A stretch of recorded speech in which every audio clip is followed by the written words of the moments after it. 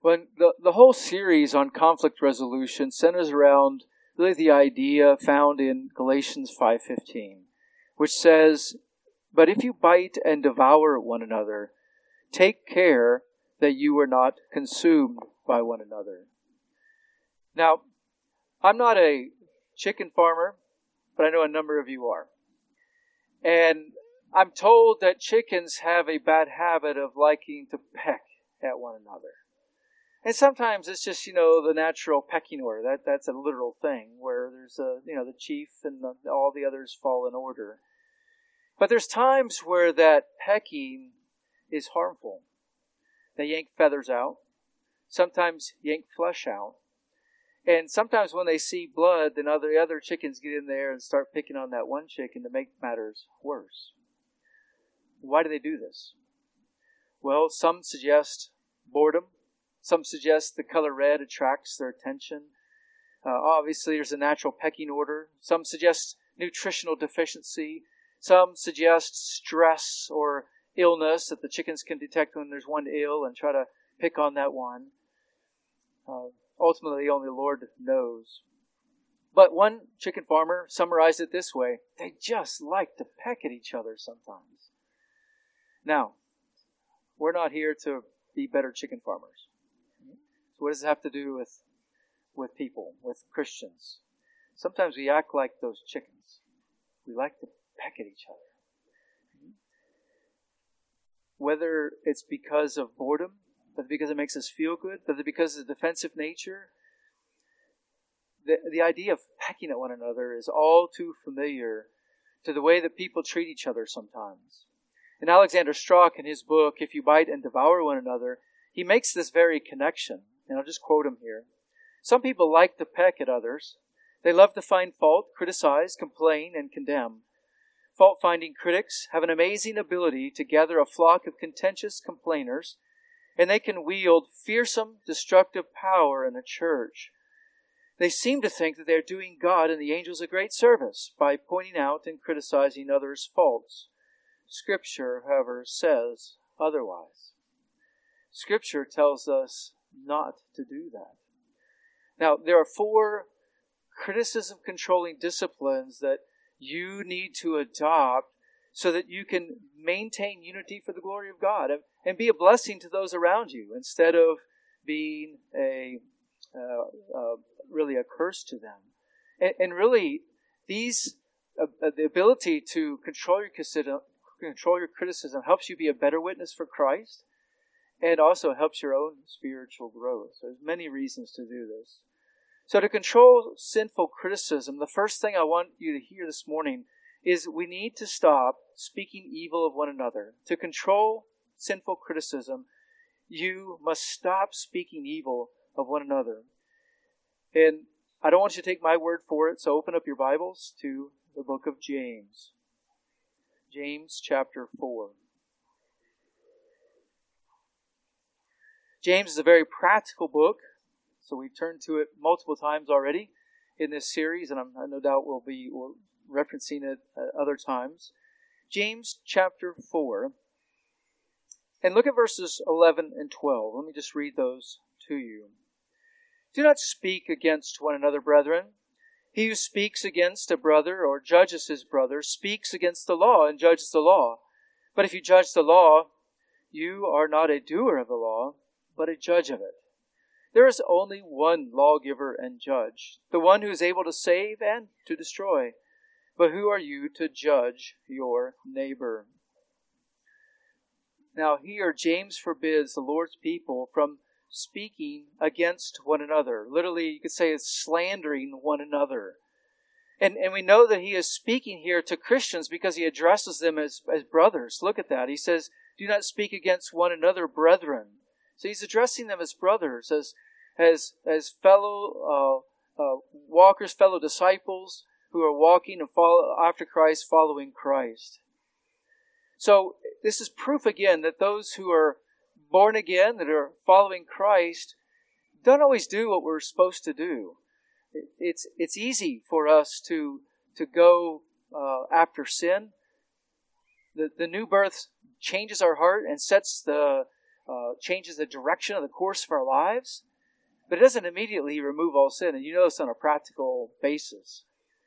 The new birth gives us the ability to follow Christ and to choose obedience, whereas before that we were enslaved to sin.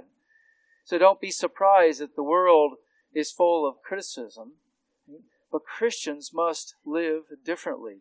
Our lives must reflect what Christ wants us to emulate and reflect of His life.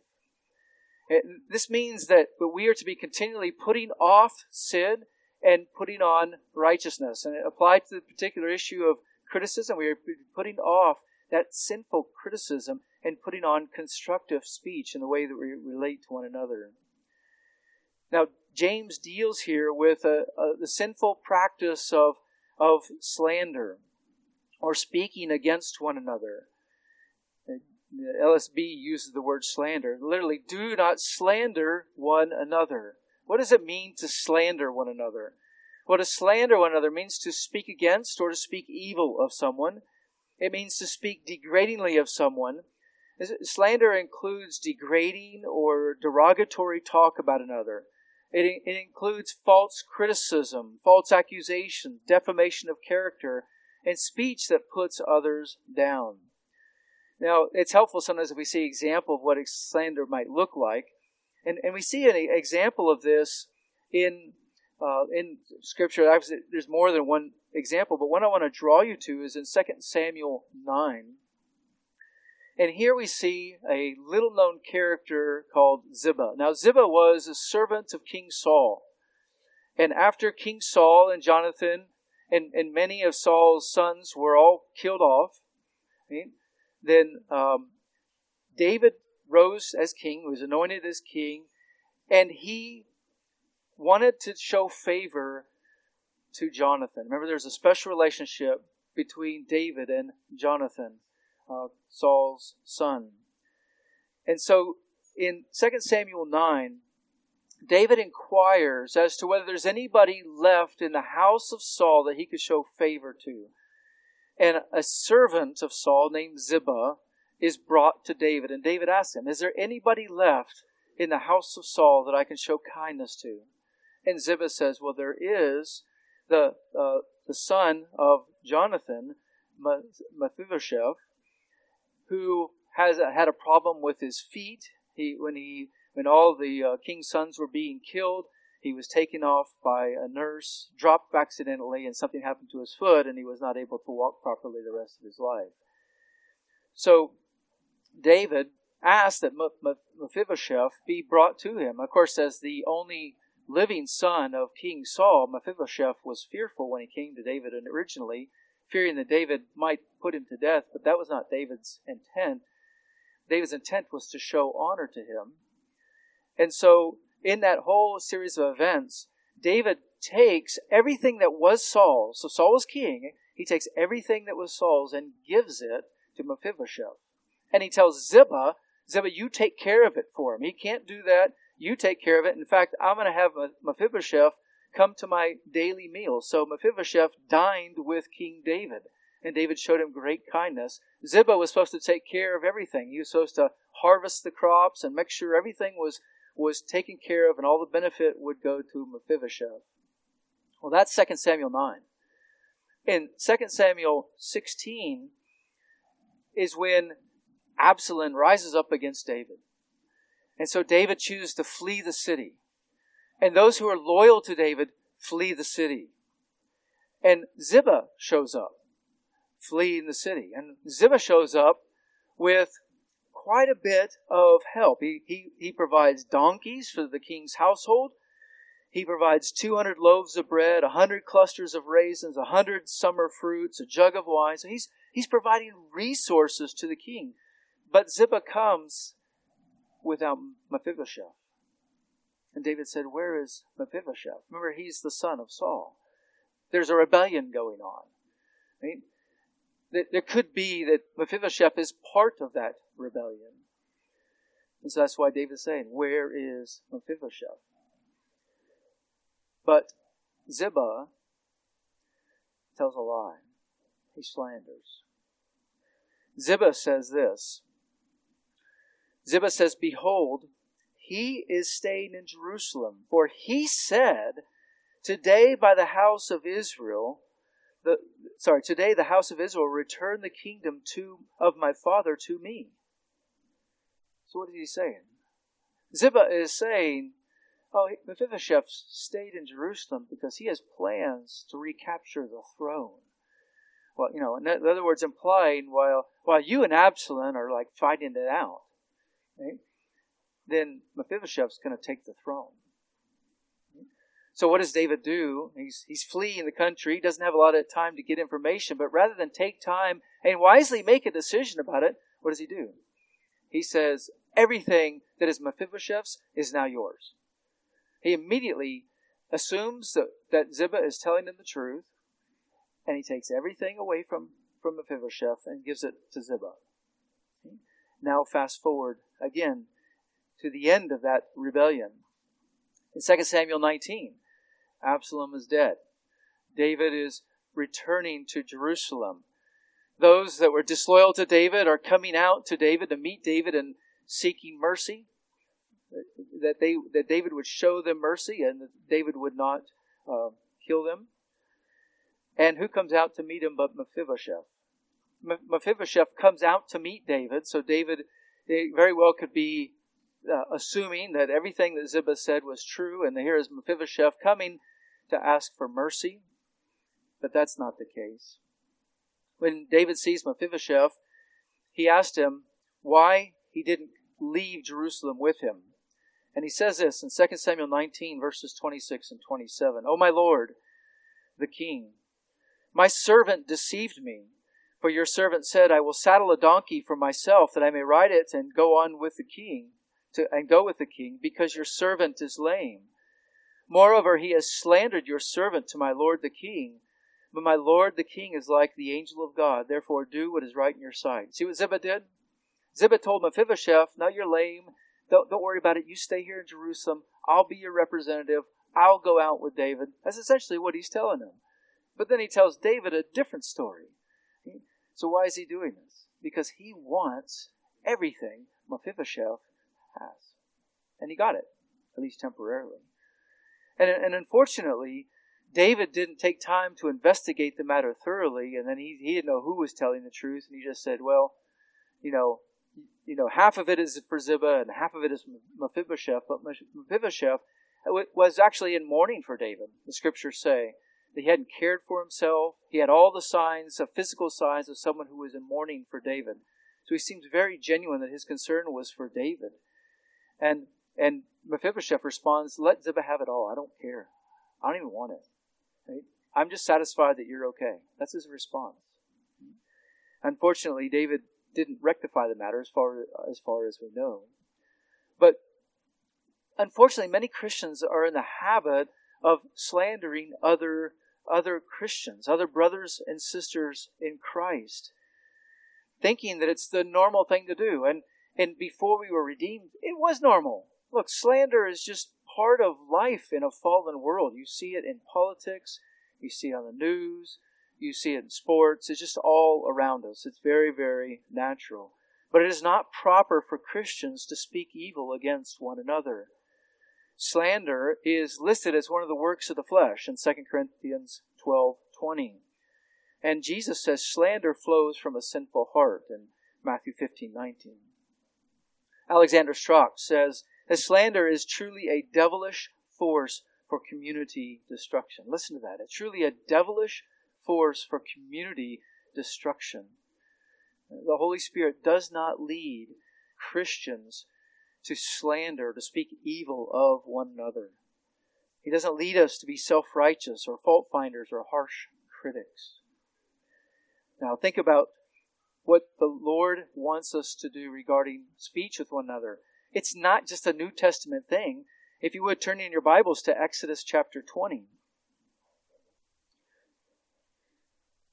Exodus 20:16.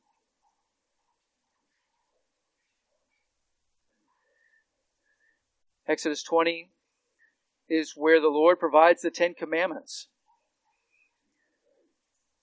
Look at verse 16. "You shall not bear false witness against your neighbor. You should not bear false witness against your neighbor. It's the 9th commandment. And the Lord provides additional instructions later on in Leviticus. Turn to Leviticus 19. Leviticus 19, beginning of verse 1. Then the Lord spoke to Moses, saying, Speak to all the congregation of the sons of Israel, and say to them, You shall be holy, for I, the Lord, your God, am holy. For I, Yahweh, am holy. So he's calling his people to be like him. And a sense of holiness is a sense of righteousness here. And everything that follows are ways in which the people were to emulate and to show, to be an example of how God is holy. They were to be a witness nation to the nations around them who were unholy. Now go down to verse 16. Again, this is continuing practical ways in which the people were to be holy. Verse 16, You shall not go about as a slanderer among your people, and you shall not act against the life of your neighbor. I am the Lord. I am Yahweh. You shall not hate your fellow countrymen in your heart. You may surely reprove your neighbor. You shall not incur sin because of him. So there's a sense in which we're not talking about the idea of reproof. Reproof is needed at times. Here we're talking about slander. We're talking about harmful criticism of one another. That's what the Lord forbids. And he forbids it in the Old Testament, and he certainly forbids it in the New Testament. When we studied Titus, you might remember Titus 3, verses 1 and 2, read this way. Remind them to be subject to rulers, to authorities, to obedient, to be ready for every good work, to slander no one. To slander no one. James is just talking about your brother, right? Paul widens it. He says, slander no one. Right? That's really hard, beloved, especially in our world right now, especially the way our politicians are acting, and the news is acting, and everybody seems to have a secret hidden agenda to, gaining power over you or taking what is yours financially. Right? It's very easy to go into slander. But the scriptures say, slander no one, but especially don't slander your brother or sister in Christ, who is part of the local church. So commit yourself not to speak evil of one another, even when you perceive that the person has truly done evil against you. You will honor the Lord if you commit yourself not to speak of these evils to others. Alexander Strauch gives us a good example of this principle at work in real life, and I just want to quote him here. He says, Our church was started by a group of families who left their former church due to frustration with many unaddressed issues and serious problems. None of these families intended to start a new church, but a year later they started to meet regularly for Bible study. From that seed, a new congregation grew. Early on, the leaders made a covenant between themselves not to criticize their former church, not to speak evil of any of its members, and not to carry on any form of verbal warfare. They knew that criticism would damage many family relationships and destroy any hope for future unity. Within 7 years, the two churches were in pleasant fellowship and able to work together for the gospel.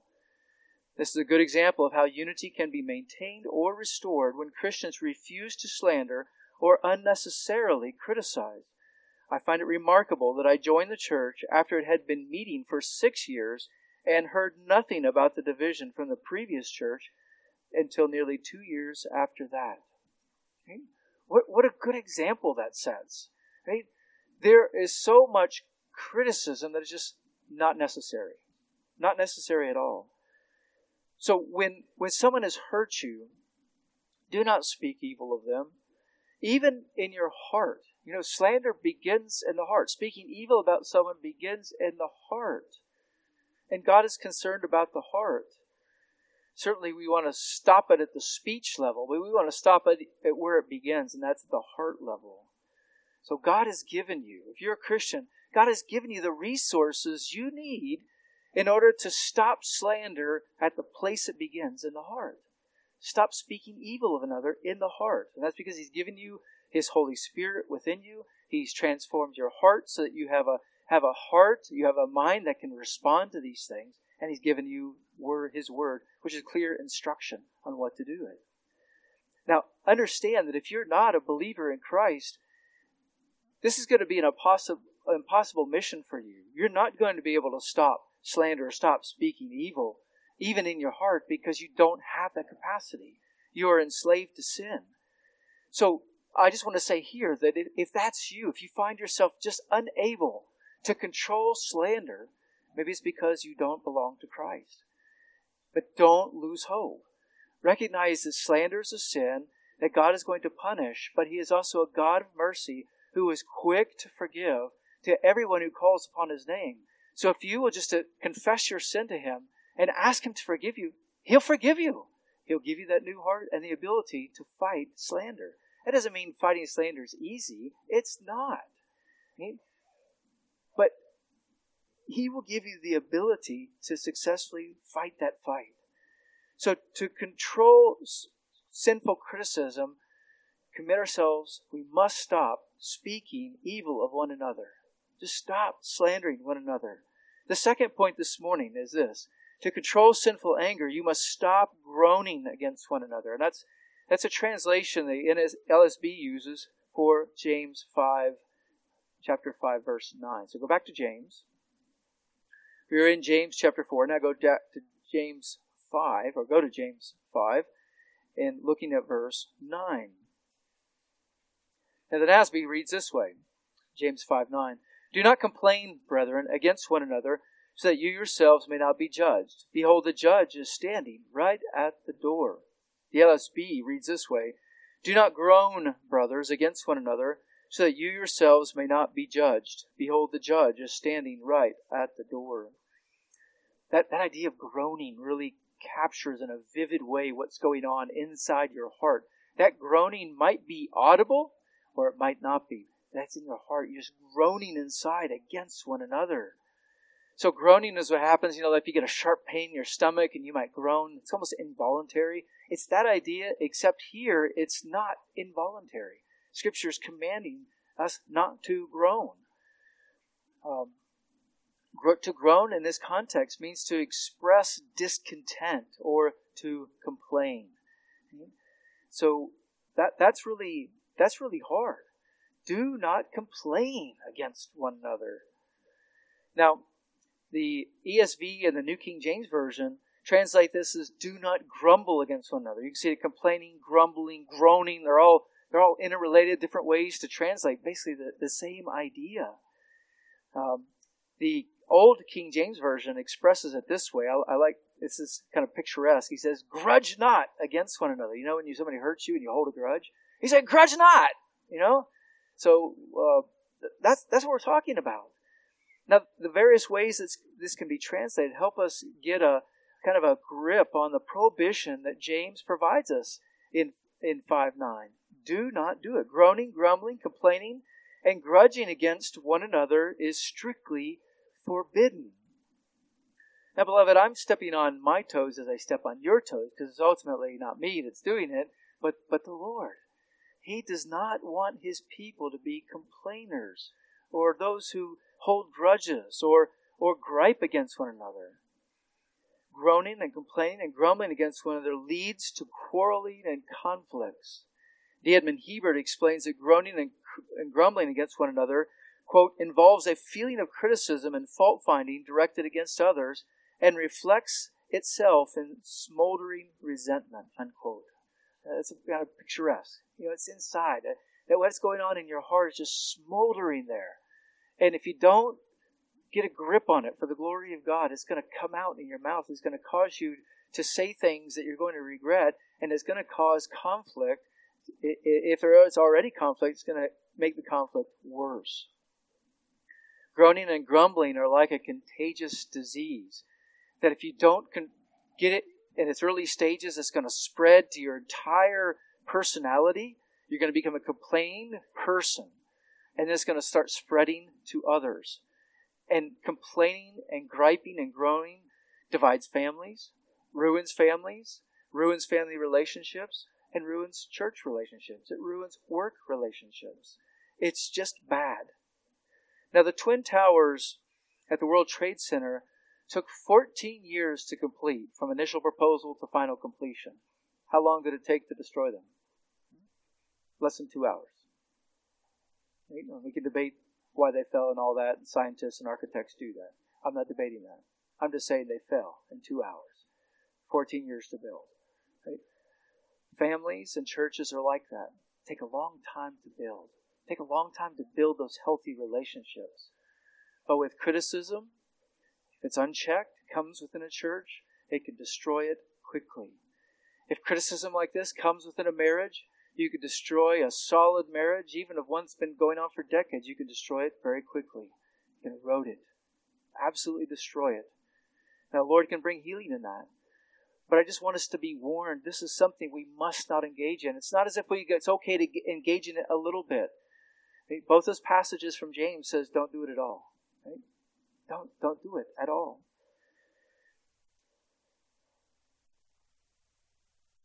Look at Numbers 11. Again, we'll just go back to the Old Testament just a minute. Numbers chapter 11. Moses is held up as, and rightly so, as really a father of our faith, as a man of God who stood against Pharaoh, who led the Israelites out of Egypt, and their intent was to lead them into the promised land. That didn't happen because of their sin. But at one point, Moses was ready to throw in the towel. He was just pleading with God just to take his life. Why would he do that? Grumbling and complaining. Look at Numbers 11. I'll just pick it up in verse 1. Now the people became like those who complain of adversity in the hearing of the Lord. And when the Lord heard it, his anger was kindled, and the fire of the Lord burned among them and consumed some of the outskirts of the camp. The people therefore cried out to Moses, and Moses prayed to the Lord, and the fire died out. So the name of that place was called Taberah, because the fire of the Lord burned among them. The rabble who were among them, notice how the Lord described to them, the rabble. The rabble who were among them had greedy desires, and also the sons of Israel wept again and said, who will give us meat to eat? We remember the fish which we used to eat free in Egypt. Notice that? They were enslaved, but they had the fish for free. Such a distorted view of history. The cucumbers, the melons, the leeks, and the onions and the garlic, their mouths were just watering. But all that they have is this manna. Is there nothing to eat except this manna? Now the manna was like coriander seed, and its appearance like that of bdellium. And the people would go about and gather it and grind it between two millstones, or beat it in the mortar and boil it in the pot and make cakes with it. And its taste was as the taste of cakes baked with oil. When the dew fell on the camp at night, the manna would fall with it. Now Moses heard the people weeping. That's how bad they were complaining. They were weeping throughout their families, each man at the doorway of his tent. Hey, why was he at the doorway of his tent? I don't know why, but this is Mark's interpretation. Complaining had spread so badly throughout his family. His kids were complaining, his wife was complaining, and he wanted out. But he was responsible. That's in the white pages, okay? That's not in Scripture. Just be clear about that. So Moses said to the Lord, Moses heard this and was greatly displeased. The Lord was greatly displeased.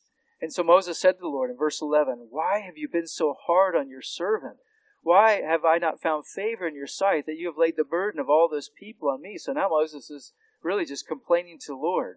Right? So there's a sense in which that's the right place to complain to, but you have to do it with the right heart. I'm not sure that Moses had the right heart, but God responded compassionately nonetheless. Moses said, was it I who conceived all this people? Was it I who brought them forth that you should say to me, carry them in your bosom, as a nurse carries a nursing infant to the land which you swore to their fathers? Where am I to get meat to give all this people? For they weep before me, saying, give us meat that we may eat. I alone am not able to carry all this people, because it is too burdensome for me. So if you are going to deal thus with me, please kill me at once. If I have found favor in your sight, do not let me see my wretchedness. He just pleads with God, take him out. Now God chooses not to answer that way. God is compassionate, and God worked in Moses' life and the Israelites' lives to deal with their complaint as well as sustain Moses. One of the ways in which he sustained Moses is providing 70 elders to help him and to guide him. But the point I want to illustrate here is the devastating impact of complaining and grumbling and speaking falsehood, whether it's against God or against your neighbor, your brothers and sisters. Can I remind us of Philippians 2:14, which says, do most things without grumbling or complaining, right? And the ladies are studying Philippians. Is that what it says? Most things? No. It's all things, beloved. Do all things without grumbling or complaining, without grumbling or disputing. So when someone says something that hurts you or does something against you, be on guard against grumbling and complaining. There's a place to seek justice and righteousness, and that this is not speaking against that at all. This is in conjunction with that. And in the future messages, we'll talk about seeking reconciliation. How do you do that?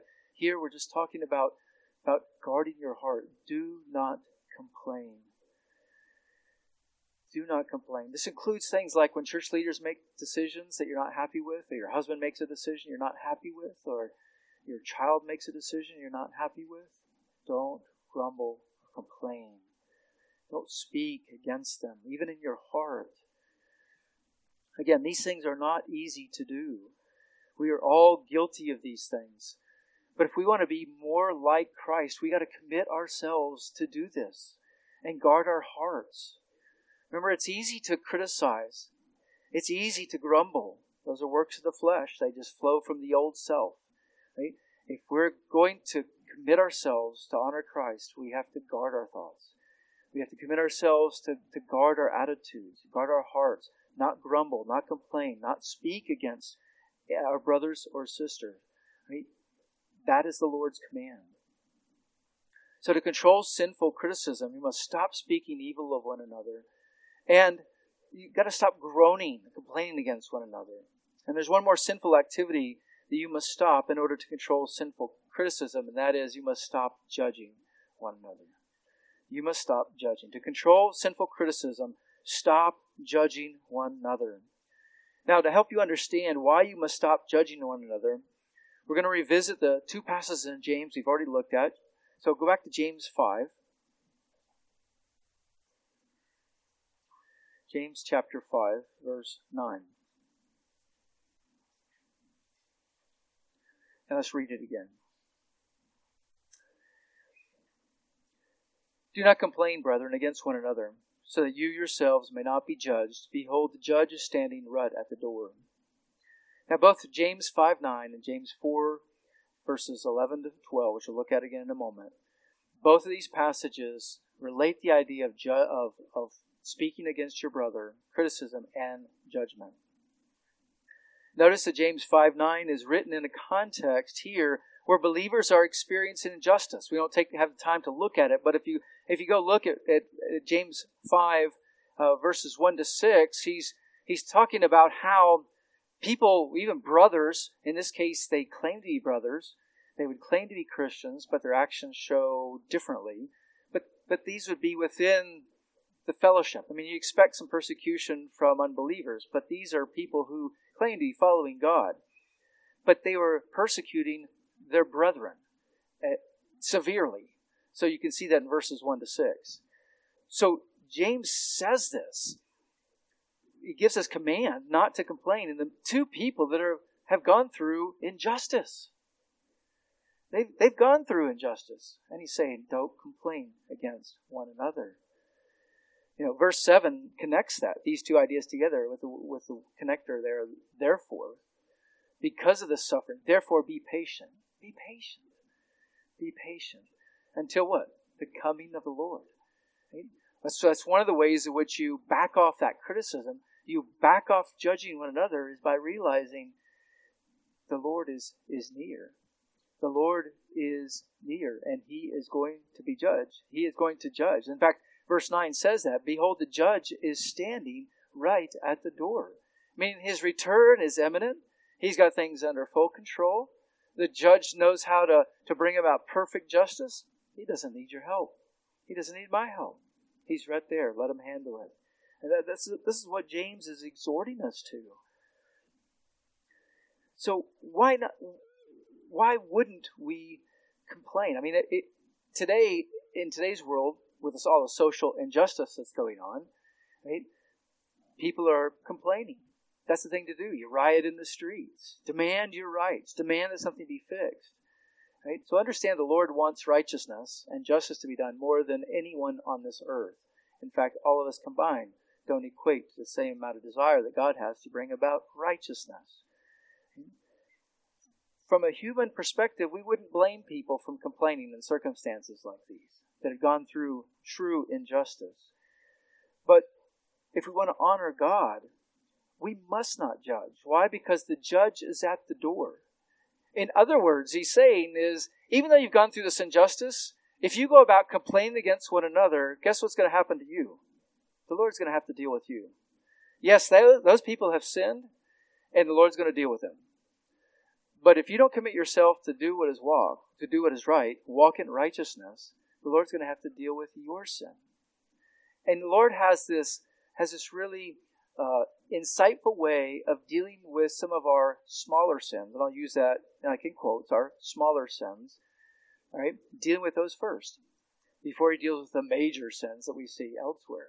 That's what we tend to be focused on. They're major sins. But God wants his people to be holy, so he often deals with us first. So basically James is saying, recognize that you're going to be judged if you judge your brother. And notice also that James, in both places, connects the idea of complaining with judging. Right? Two ways it's judged. One is that the judge is at the door. That's the first way. But understand that the Lord is going to judge you for your complaining. Now, when we talk about judgment and believers, your mind should be going to, but I thought my sins were paid for in Christ. They are. So if you are a genuine believer in Christ, this judgment isn't a judgment of sin. It isn't a loss of salvation or anything like that. We fully uphold the fact that when Christ died, he said it's finished. The payment for sin is done. It's done. There's no more payment for sin. Hallelujah. Right? So what is this? Well, this is the judgment that Paul talks about in 1 Corinthians 3, where he talks about we're all going to appear before the Lord and give an account for how we live. Right? And that judgment, if you will, that examination before our Lord, the Lord's going to examine our lives to see what we've done with our lives. And Paul talks about there in 1 Corinthians 3 in verses 13 and 15, how some are going to survive that judgment, that examination before the Lord with nothing except their lives. They will be saved, but nothing. So very little to show. So that's what James is talking about. He's saying the judge is at the door, right? Do what is right so that you don't lose your reward, which is another way to put this. And in 2 John 8, the Apostle John mentions this as well. He says, he wants us to receive a full reward. So he exhorts his readers to obedience so they receive a full reward and they don't lose the reward. So if you grumble and complain, the Lord is going to have to deal with your sin in addition to dealing with the sins of those who acted wickedly against you. And judgment for groaning against one another is needed because all grumbling and complaining is sin. Now, I also want us to see that our grumbling and complaining is really ultimately an attempt to take God's place. Now, we don't look at it that way. I know you're faithful believers. You're meeting with the body of Christ on New Year's Day, and you might have stayed up late to celebrate the New Year's, and you're tired, but you made an effort to come here anyway. So none of you are going to say, I'm going to take God's place. I understand that, but I want you to see the logical flow of a critical heart. The logical flow of a critical heart ends up taking God's place. He's the judge. He's at the door. Why not just take a step back and let God take care of it? Right? Instead, we want to step forward and we want to take care of it ourselves. Right? We want to take care of it ourselves. And to see this connection between slandering and judging of others, go to James 4, where I think the connection is a little bit clear. In verse 11. Let me read that again. Do not speak against one another, brethren. He who speaks against a brother or judges his brother, notice the connection there, speaks against his brother or judges his brother, those aren't two separate things. Those are two different ways of describing the same action. The action is that of speaking against another. He who speaks against a brother or judges his brother speaks against the law and judges the law. But if you judge the law, you are not a doer of the law, but a judge of it. So notice how James is bringing in the law here. When we speak against a brother, we're judging a brother. But when we speak against a brother and judge the brother, we're actually speaking against what? The law and judging the law. What is he doing here? Well, when we criticize someone for them sinning against us, what are we doing? We're breaking the ninth commandment. So we're just setting aside the ninth commandment and saying, that doesn't apply because this person already sinned against me, therefore I have license to sin. Right? You don't logically think this way, but this is the outflow of our decisions. So James is actually capitalizing on that his logical flow, and he's saying you actually criticize the law, and in fact you become a judge of the law. Meaning you're saying, well, that command to love your neighbor, to not slander your neighbor, that no longer applies. And here's why. And you begin justifications in your head. Right? We're all really good at justifying our own sin. And so we justify our own sin, and we go down that path. And he says, if you're a judge of the law, you are actually the giver of the law. But that's not true. He says, if you judge the law, you are not a doer of the law, but a judge of it. In other words, you're not the person under the law, you're the person over the law. But of course, that's not right, is it? Right? Because he says that. There at verse 12, there is only one lawgiver and judge, the one who is able to save and destroy. The one who is able to perfectly judge, that is. He's the one to judge. He will redeem those who follow him, and he will judge those who have sinned against him and sinned against others. That's what he's saying there. There is only one lawgiver and judge, the one who is able to save and to destroy. But he ends with this, who are you to judge your neighbor? Okay? Who are you? Just ask yourself, when you're tempted to grumble, complain, ask yourself the question, James, personalize it. Who am I? Who am I to judge my neighbor? In other words, by what authority? Because that's what we're doing. We create our own authority to judge them. Scripture says don't. So submit yourself to the Word of God. Do not judge your brother. Now, note this command is given on the heels of verse 10. Verse 10 says this, humble yourselves in the presence of the Lord, and He will exalt you. So when you judge another, pride is creeping in. You think that you're in a place where you can accurately judge that person. But God's wanting us to actually be humble. Take a step back, recognizing the Lord is the judge, and He needs to deal with us. And we are not. Now I want to clarify something. I'm not talking about here, and neither is James, about lovingly confronting one another's sins. That is a commanded practice. That's not optional. And we'll get to that later on in pursuing reconciliation. So, Matthew 18 verses 15 to 17 or Colossians 1:28 or Titus 1:3. There's lots of passages that talk about confronting sin. So we're not talking about that. So when James says don't judge one another, don't condemn one another, he's not saying don't lovingly confront. Those should not be equated with one another. So what kind of judgment is forbidden and inappropriate in the life of a Christian? Let me go through these kind of quickly. First of all, don't judge like the Pharisees. I'm going to try to put like a word picture with these so you can remember them. Don't judge like the Pharisees. Right? That really flows from Matthew chapter 7. Just turn there and read that really quick. Matthew 7, the first 5 verses. And verse 1 is like the favorite verse of every unbeliever when you evangelize them. Okay? They take it out of context. Do not judge so that you will not be judged. For in the way that you judge, you will be judged. And by your standard of measure, it will be measured to you. Why do you look at the speck that is in your brother's eye, but do not notice the log that is in your own eye? Or how can you say to your brother, let me take the speck out of your eye, and behold, there's a log in your own. You hypocrite, first take the log out of your own eye, then you will see clearly to take the speck out of your brother's eye.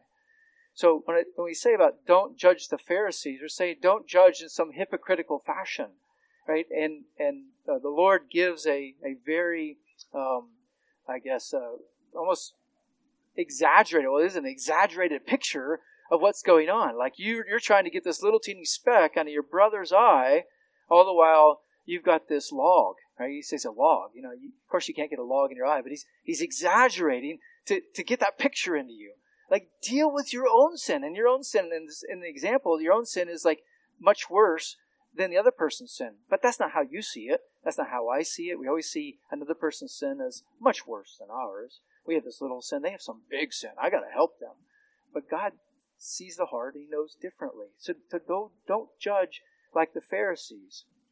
That judgment is forbidden. That hypocritical judgment that sees all the relatively small sins of others, while ignoring the comparatively major sins in our own lives. And Paul warns against this in Romans. He addresses this in Romans chapter 2, verse 1. He says, "Therefore you are without excuse, O man, everyone who passes judgment, for in that which you judge another, you condemn yourself. For you practice the same things. So the Pharisees were experts in this. They were doing things that the law clearly forbid, and yet they dealt with everybody else's sins. They didn't deal with their own. So don't judge like the Pharisees. Secondly, don't judge like the Corinthians. And for this, we'll turn to 1 Corinthians chapter 4. And again, I'll just cover this very quickly. There's a lot in the context, but I want us to see here. Let me just read the first 5 verses. Let a man regard us in this manner, as servants of Christ and stewards of the mysteries of God. In this case, moreover, it is required of stewards that one be found trustworthy. But to me it is a very small thing that I may be examined by you, or by any human court. In fact, I do not even examine myself, for I am not conscious of nothing against myself, yet I am not by this acquitted. But the one who examines me is the Lord. Therefore do not go on passing judgment before the time, but wait until the Lord comes, who will both bring to light the things hidden in the darkness and disclose the motives of men's heart. Then each man's praise will come to him from God." So the short of it is, the Corinthians had been influenced by false teachers, probably by the Judaizers, and they were beginning to question Paul's motives. Right? They're beginning to cast doubt upon Paul, the apostle. But notice what he tells them in verse 5. Right? He says, "Therefore do not go on passing judgment before the time, but wait until the Lord comes, who will both bring to light the things hidden in the darkness and disclose the motives of men's hearts." Just stop there. Lots of times, to judge like a Corinthian means to judge assuming you know someone else's motives. You just know it.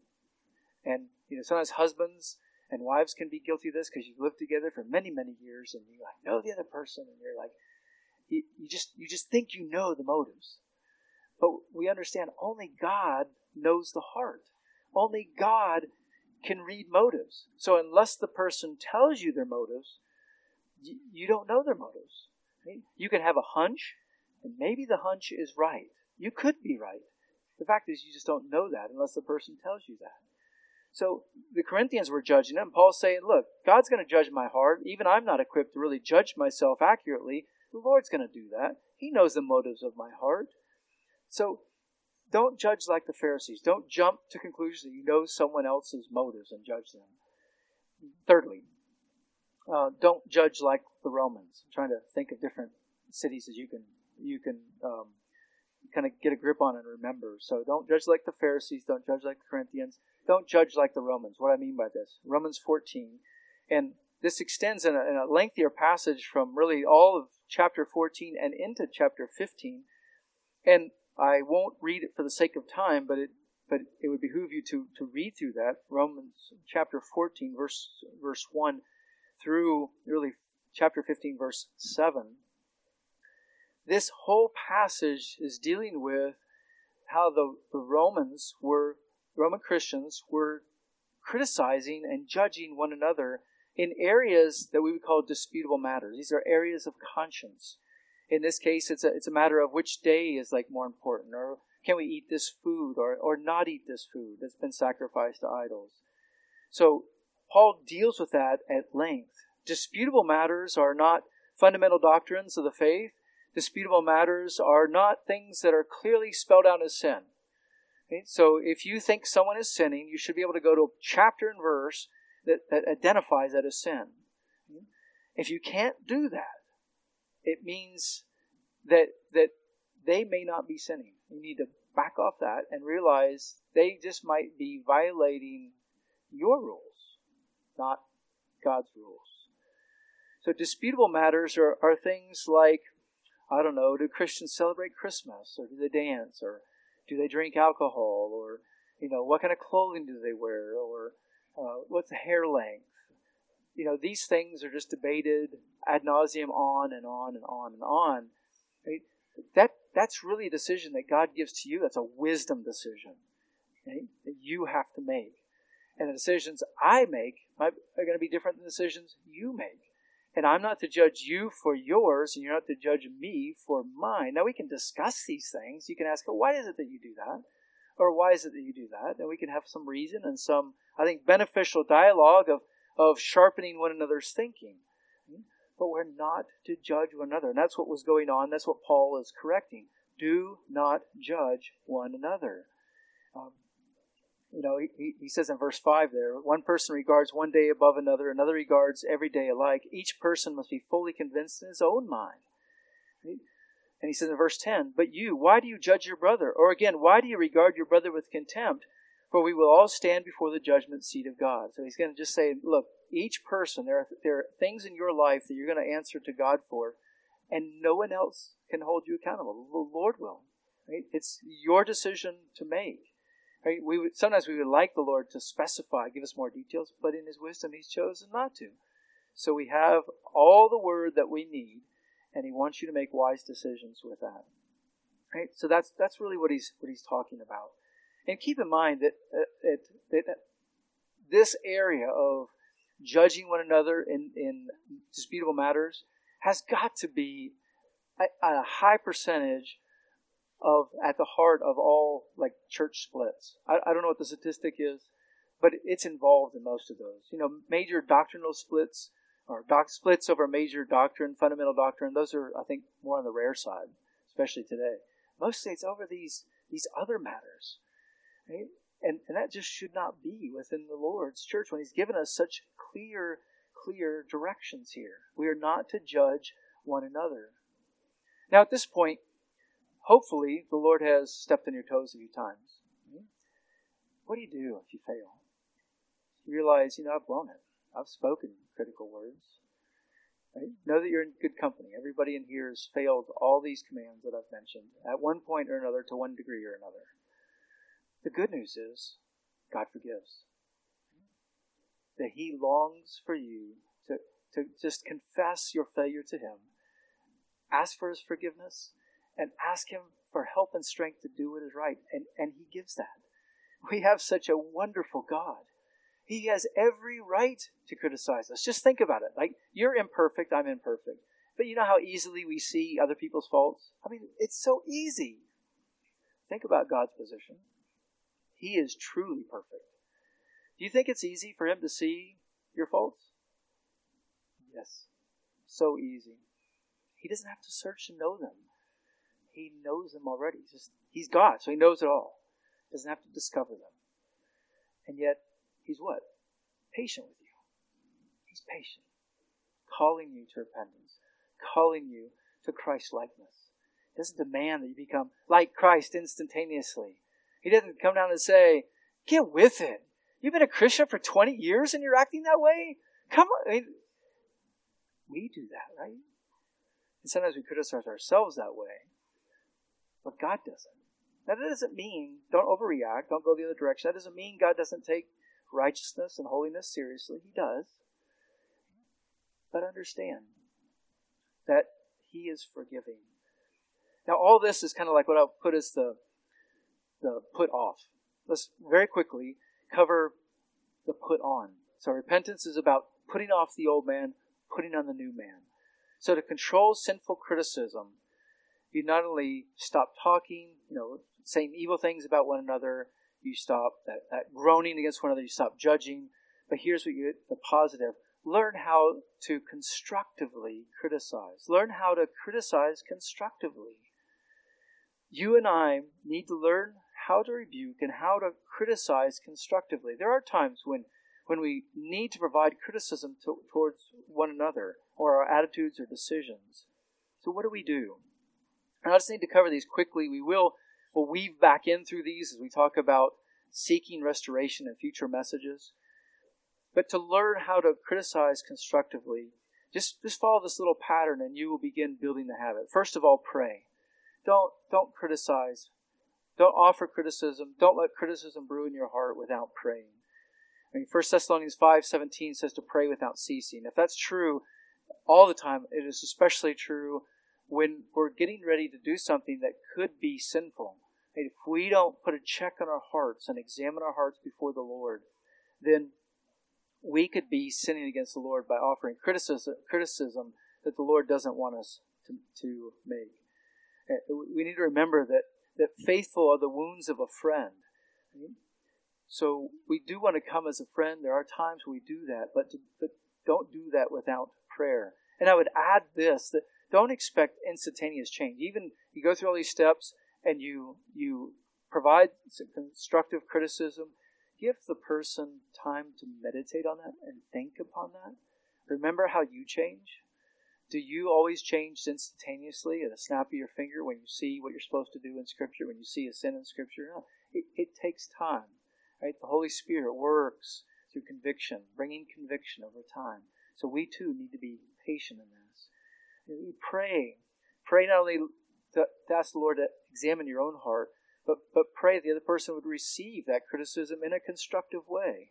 Pray for wisdom about the timing of the criticism. Maybe you have something that you need to say, but the timing of when you say that is really important as well.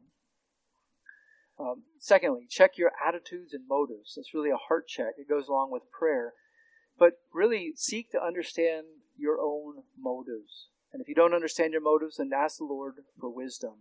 You are getting ready to act as a representative of Christ, as a representative of Medina Bible Church, right? So carry your actions in that way. You must act in love. Is the criticism that you have motivated by love for the other person, love for Christ, love for His church? You must not act out of frustration, anger, hurt feelings, or vindictiveness. Speak only for the person's upbuilding. Listen to Strauch's wise counsel on this, and I quote, "Before we offer any criticism, we should ask ourselves, is it really necessary that I comment critically about a certain person? Is it my place to criticize? Have I fallen into a sinful habit of fault-finding and criticizing others? Does my criticism of another brother or sister violate the commands of Scripture?" Unquote. So check your attitudes, check your heart. And then while you're doing that, ask yourself, am I walking in the Spirit? Am I walking in humility? Am I walking in the truth? Am I controlling my anger? Am I controlling my tongue? Thirdly, in addition to prayer, checking your attitudes and motives, thirdly, when you do speak gently. Commit yourself to speak gently. Proverbs 15:1 says, "A gentle answer turns away wrath, but a harsh word stirs it up." So when you do go to speak gently. Speak gently because it helps the other person receive what you're going to say. So it's an act of love. Gentleness is a fruit of the Spirit, so if you need help with that, ask God for help. Fourthly, balance criticism with words of encouragement. So give thoughtful consideration to the words you need to use. Right? If you look at Jesus' pattern in Revelation, when He confronts the 7 churches there, right, for most of them, He begins with commendation. He says, these are good things you're doing. And then He addresses, a sinful habit. There's only one church that doesn't get really confronted by something sinful. The rest are commended. Paul follows much the same pattern in his letters. When he has to correct something within a church, he'll provide some commendation. This isn't fluff. This is encouragement to tell the church, like, you're not doing everything wrong. You're doing these things right. Keep doing these, but address these other issues. And sometimes as believers, we just get so focused on that one critical thing, that becomes the myopic thing. It becomes the lens through which we see the whole person's life through, and that's not accurate. Fifth, use Scripture to instruct. Kind of hinted at this earlier. If you have criticism that you think is needed for the benefit of the person's life, you should be able to use Scripture and in its context, not misuse it, not twist it, but use it, point it to them, use it. Because why? Because Scripture is what's going to convince the other person that you're right, if you're right. 2 Timothy 3:16 says, all Scripture is inspired by God and is profitable for teaching, for reproof, for correction, for training in righteousness, that the man of God may be equipped, having been thoroughly equipped for every good work. So it's the Word of God that is going to do the heart work in that person's life. And then lastly, welcome criticism. You know, the best people to give criticism are those who regularly receive it. What do I mean by that? Well, and I'll give you an example. So in my preaching classes, we have to give feedback on some of our other sermons, some of the other students in the class. And the best feedback that I got was from a professor of preaching. Right? So he's used to giving, but he's also used to receiving. He's used to that. And when I say best, it's not that he gave me my best review. That's not true. Right? What I mean is he gave me the most helpful comments on things that I needed to address in a way that I could receive them. It wasn't like, you did this wrong, you did this wrong. You know, he came along and was very gentle, very soft, but pointed and specific. And so if you welcome criticism, I mean, none of us like criticism, but when criticism comes, if you will learn how to receive it well, you will be much better in then giving it. And I don't mean like retaliation. Well, you said this to me, I'm not going to get you. No, that's not what I'm talking about. But receive it. Right? Learn how to receive it. Learn how to welcome it. And it will help you. And remember, too, that receiving criticism is wise. Proverbs 9:8 says, do not reprove a scoffer lest he hate you. Reprove a wise man, and he will love you. So those that come, if they're coming in the right way, are coming because they love you. They're not hate you. They're not trying to destroy you or tear you down. They're coming out of love. So learning how to provide constructive criticism is crucial to avoiding sinful criticism of one another. John Newton is probably best known for writing the song Amazing Grace. And he once wrote a letter to a friend who was a fellow pastor, and that pastor was about to publish an article refuting a fellow minister's Arminian theology. He was a Calvinist, and he was going to refute his Arminian brother. But John Newton wrote to him and warned him, gave him advice to say about how he would do that. And let me just read some of that to you. This is from John Newton. I'll quote him. The Lord, this is John writing to his friend, right, who's going to provide criticism. The Lord loves him and bears with him. Therefore you must not despise him or treat him harshly. In a little while you will meet in heaven. And though you may find it necessary to oppose his errors, view him personally as a kindred soul, with whom you are to be happy in Christ forever. He also wrote this, if our zeal is embittered by expressions of anger, invective, or scorn, we may think we are doing service to the cause of truth, when in reality we shall only bring it into discredit. The weapons of our warfare, and which alone are powerful to break down the strongholds of error, are not carnal, but spiritual. Thirdly, you may be instrumental to their edification if the law of kindness as well as of truth regulates your pen. Otherwise you may do them harm. There is a principle of self which disposes us to despise those who differ from us, and we are often under its influence when we think we are only showing a becoming zeal in the cause of God. He also wrote this, we find but very few writers of controversy who have not been manifestly hurt by it. Either they grow in a sense of their own importance, or imbibe an angry, contentious spirit. What will it profit a man if he gains his cause and silences his adversary, if at the same time he loses the humble, tender frame of spirit which the Lord delights? Your aim, I no doubt, is good. But you have need to watch and pray, for you will find Satan at your right hand to resist you. And he added this, the longer I live, the more I see of the vanity and the sinfulness of our unchristian disputes. They eat up the very vitals of religion. I grieve to think how often I have lost my time and my temper that way in presuming to regulate the vineyards of others, when I have neglected my own, when the beam in my own eye has so contracted my sight that I could discern nothing but the mote in my neighbors. I am now desirous to choose a better part. I allow that every branch of gospel truth is precious, that errors are abounding, and that it is our duty to bear an honest testimony to what the Lord has enabled us to find comfort in, and to instruct with meekness such as are willing to be instructed. But I cannot see it my duty, nay, I believe it would be my sin, to attempt to beat my notions into other people's heads. Too often I have attempted in times past, but now I judge that both my zeal and my weapons were carnal. Oh, what wise words he wrote. And you can look over all of that if you go to Lewis and Roth Publishing, and look at the free downloads under Alexander Strock's book, If You Bite and Devour. There's a whole article that he has, and even more than what I read here. Beloved, don't peck at each other like Christians. Right? Honor the Lord. Be patient, kind, loving, and constructive. Let's pray. Our Lord and our God, what a challenge these instructions are to all of us.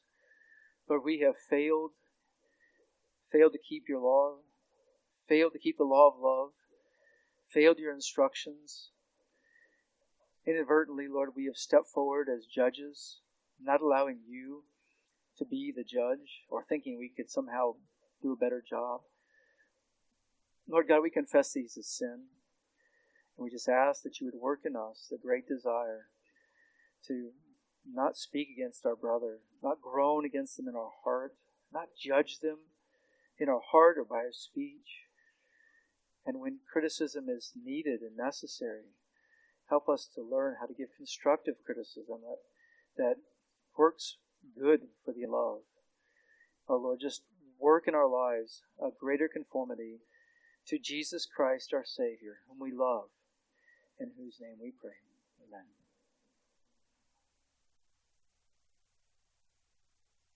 Thanks for listening to the pulpit ministry of Medina Bible Church in Medina, Ohio. You can find church information, a complete sermon library, and other helpful materials at medinabible.org. This message is copyrighted by Medina Bible Church. All rights reserved.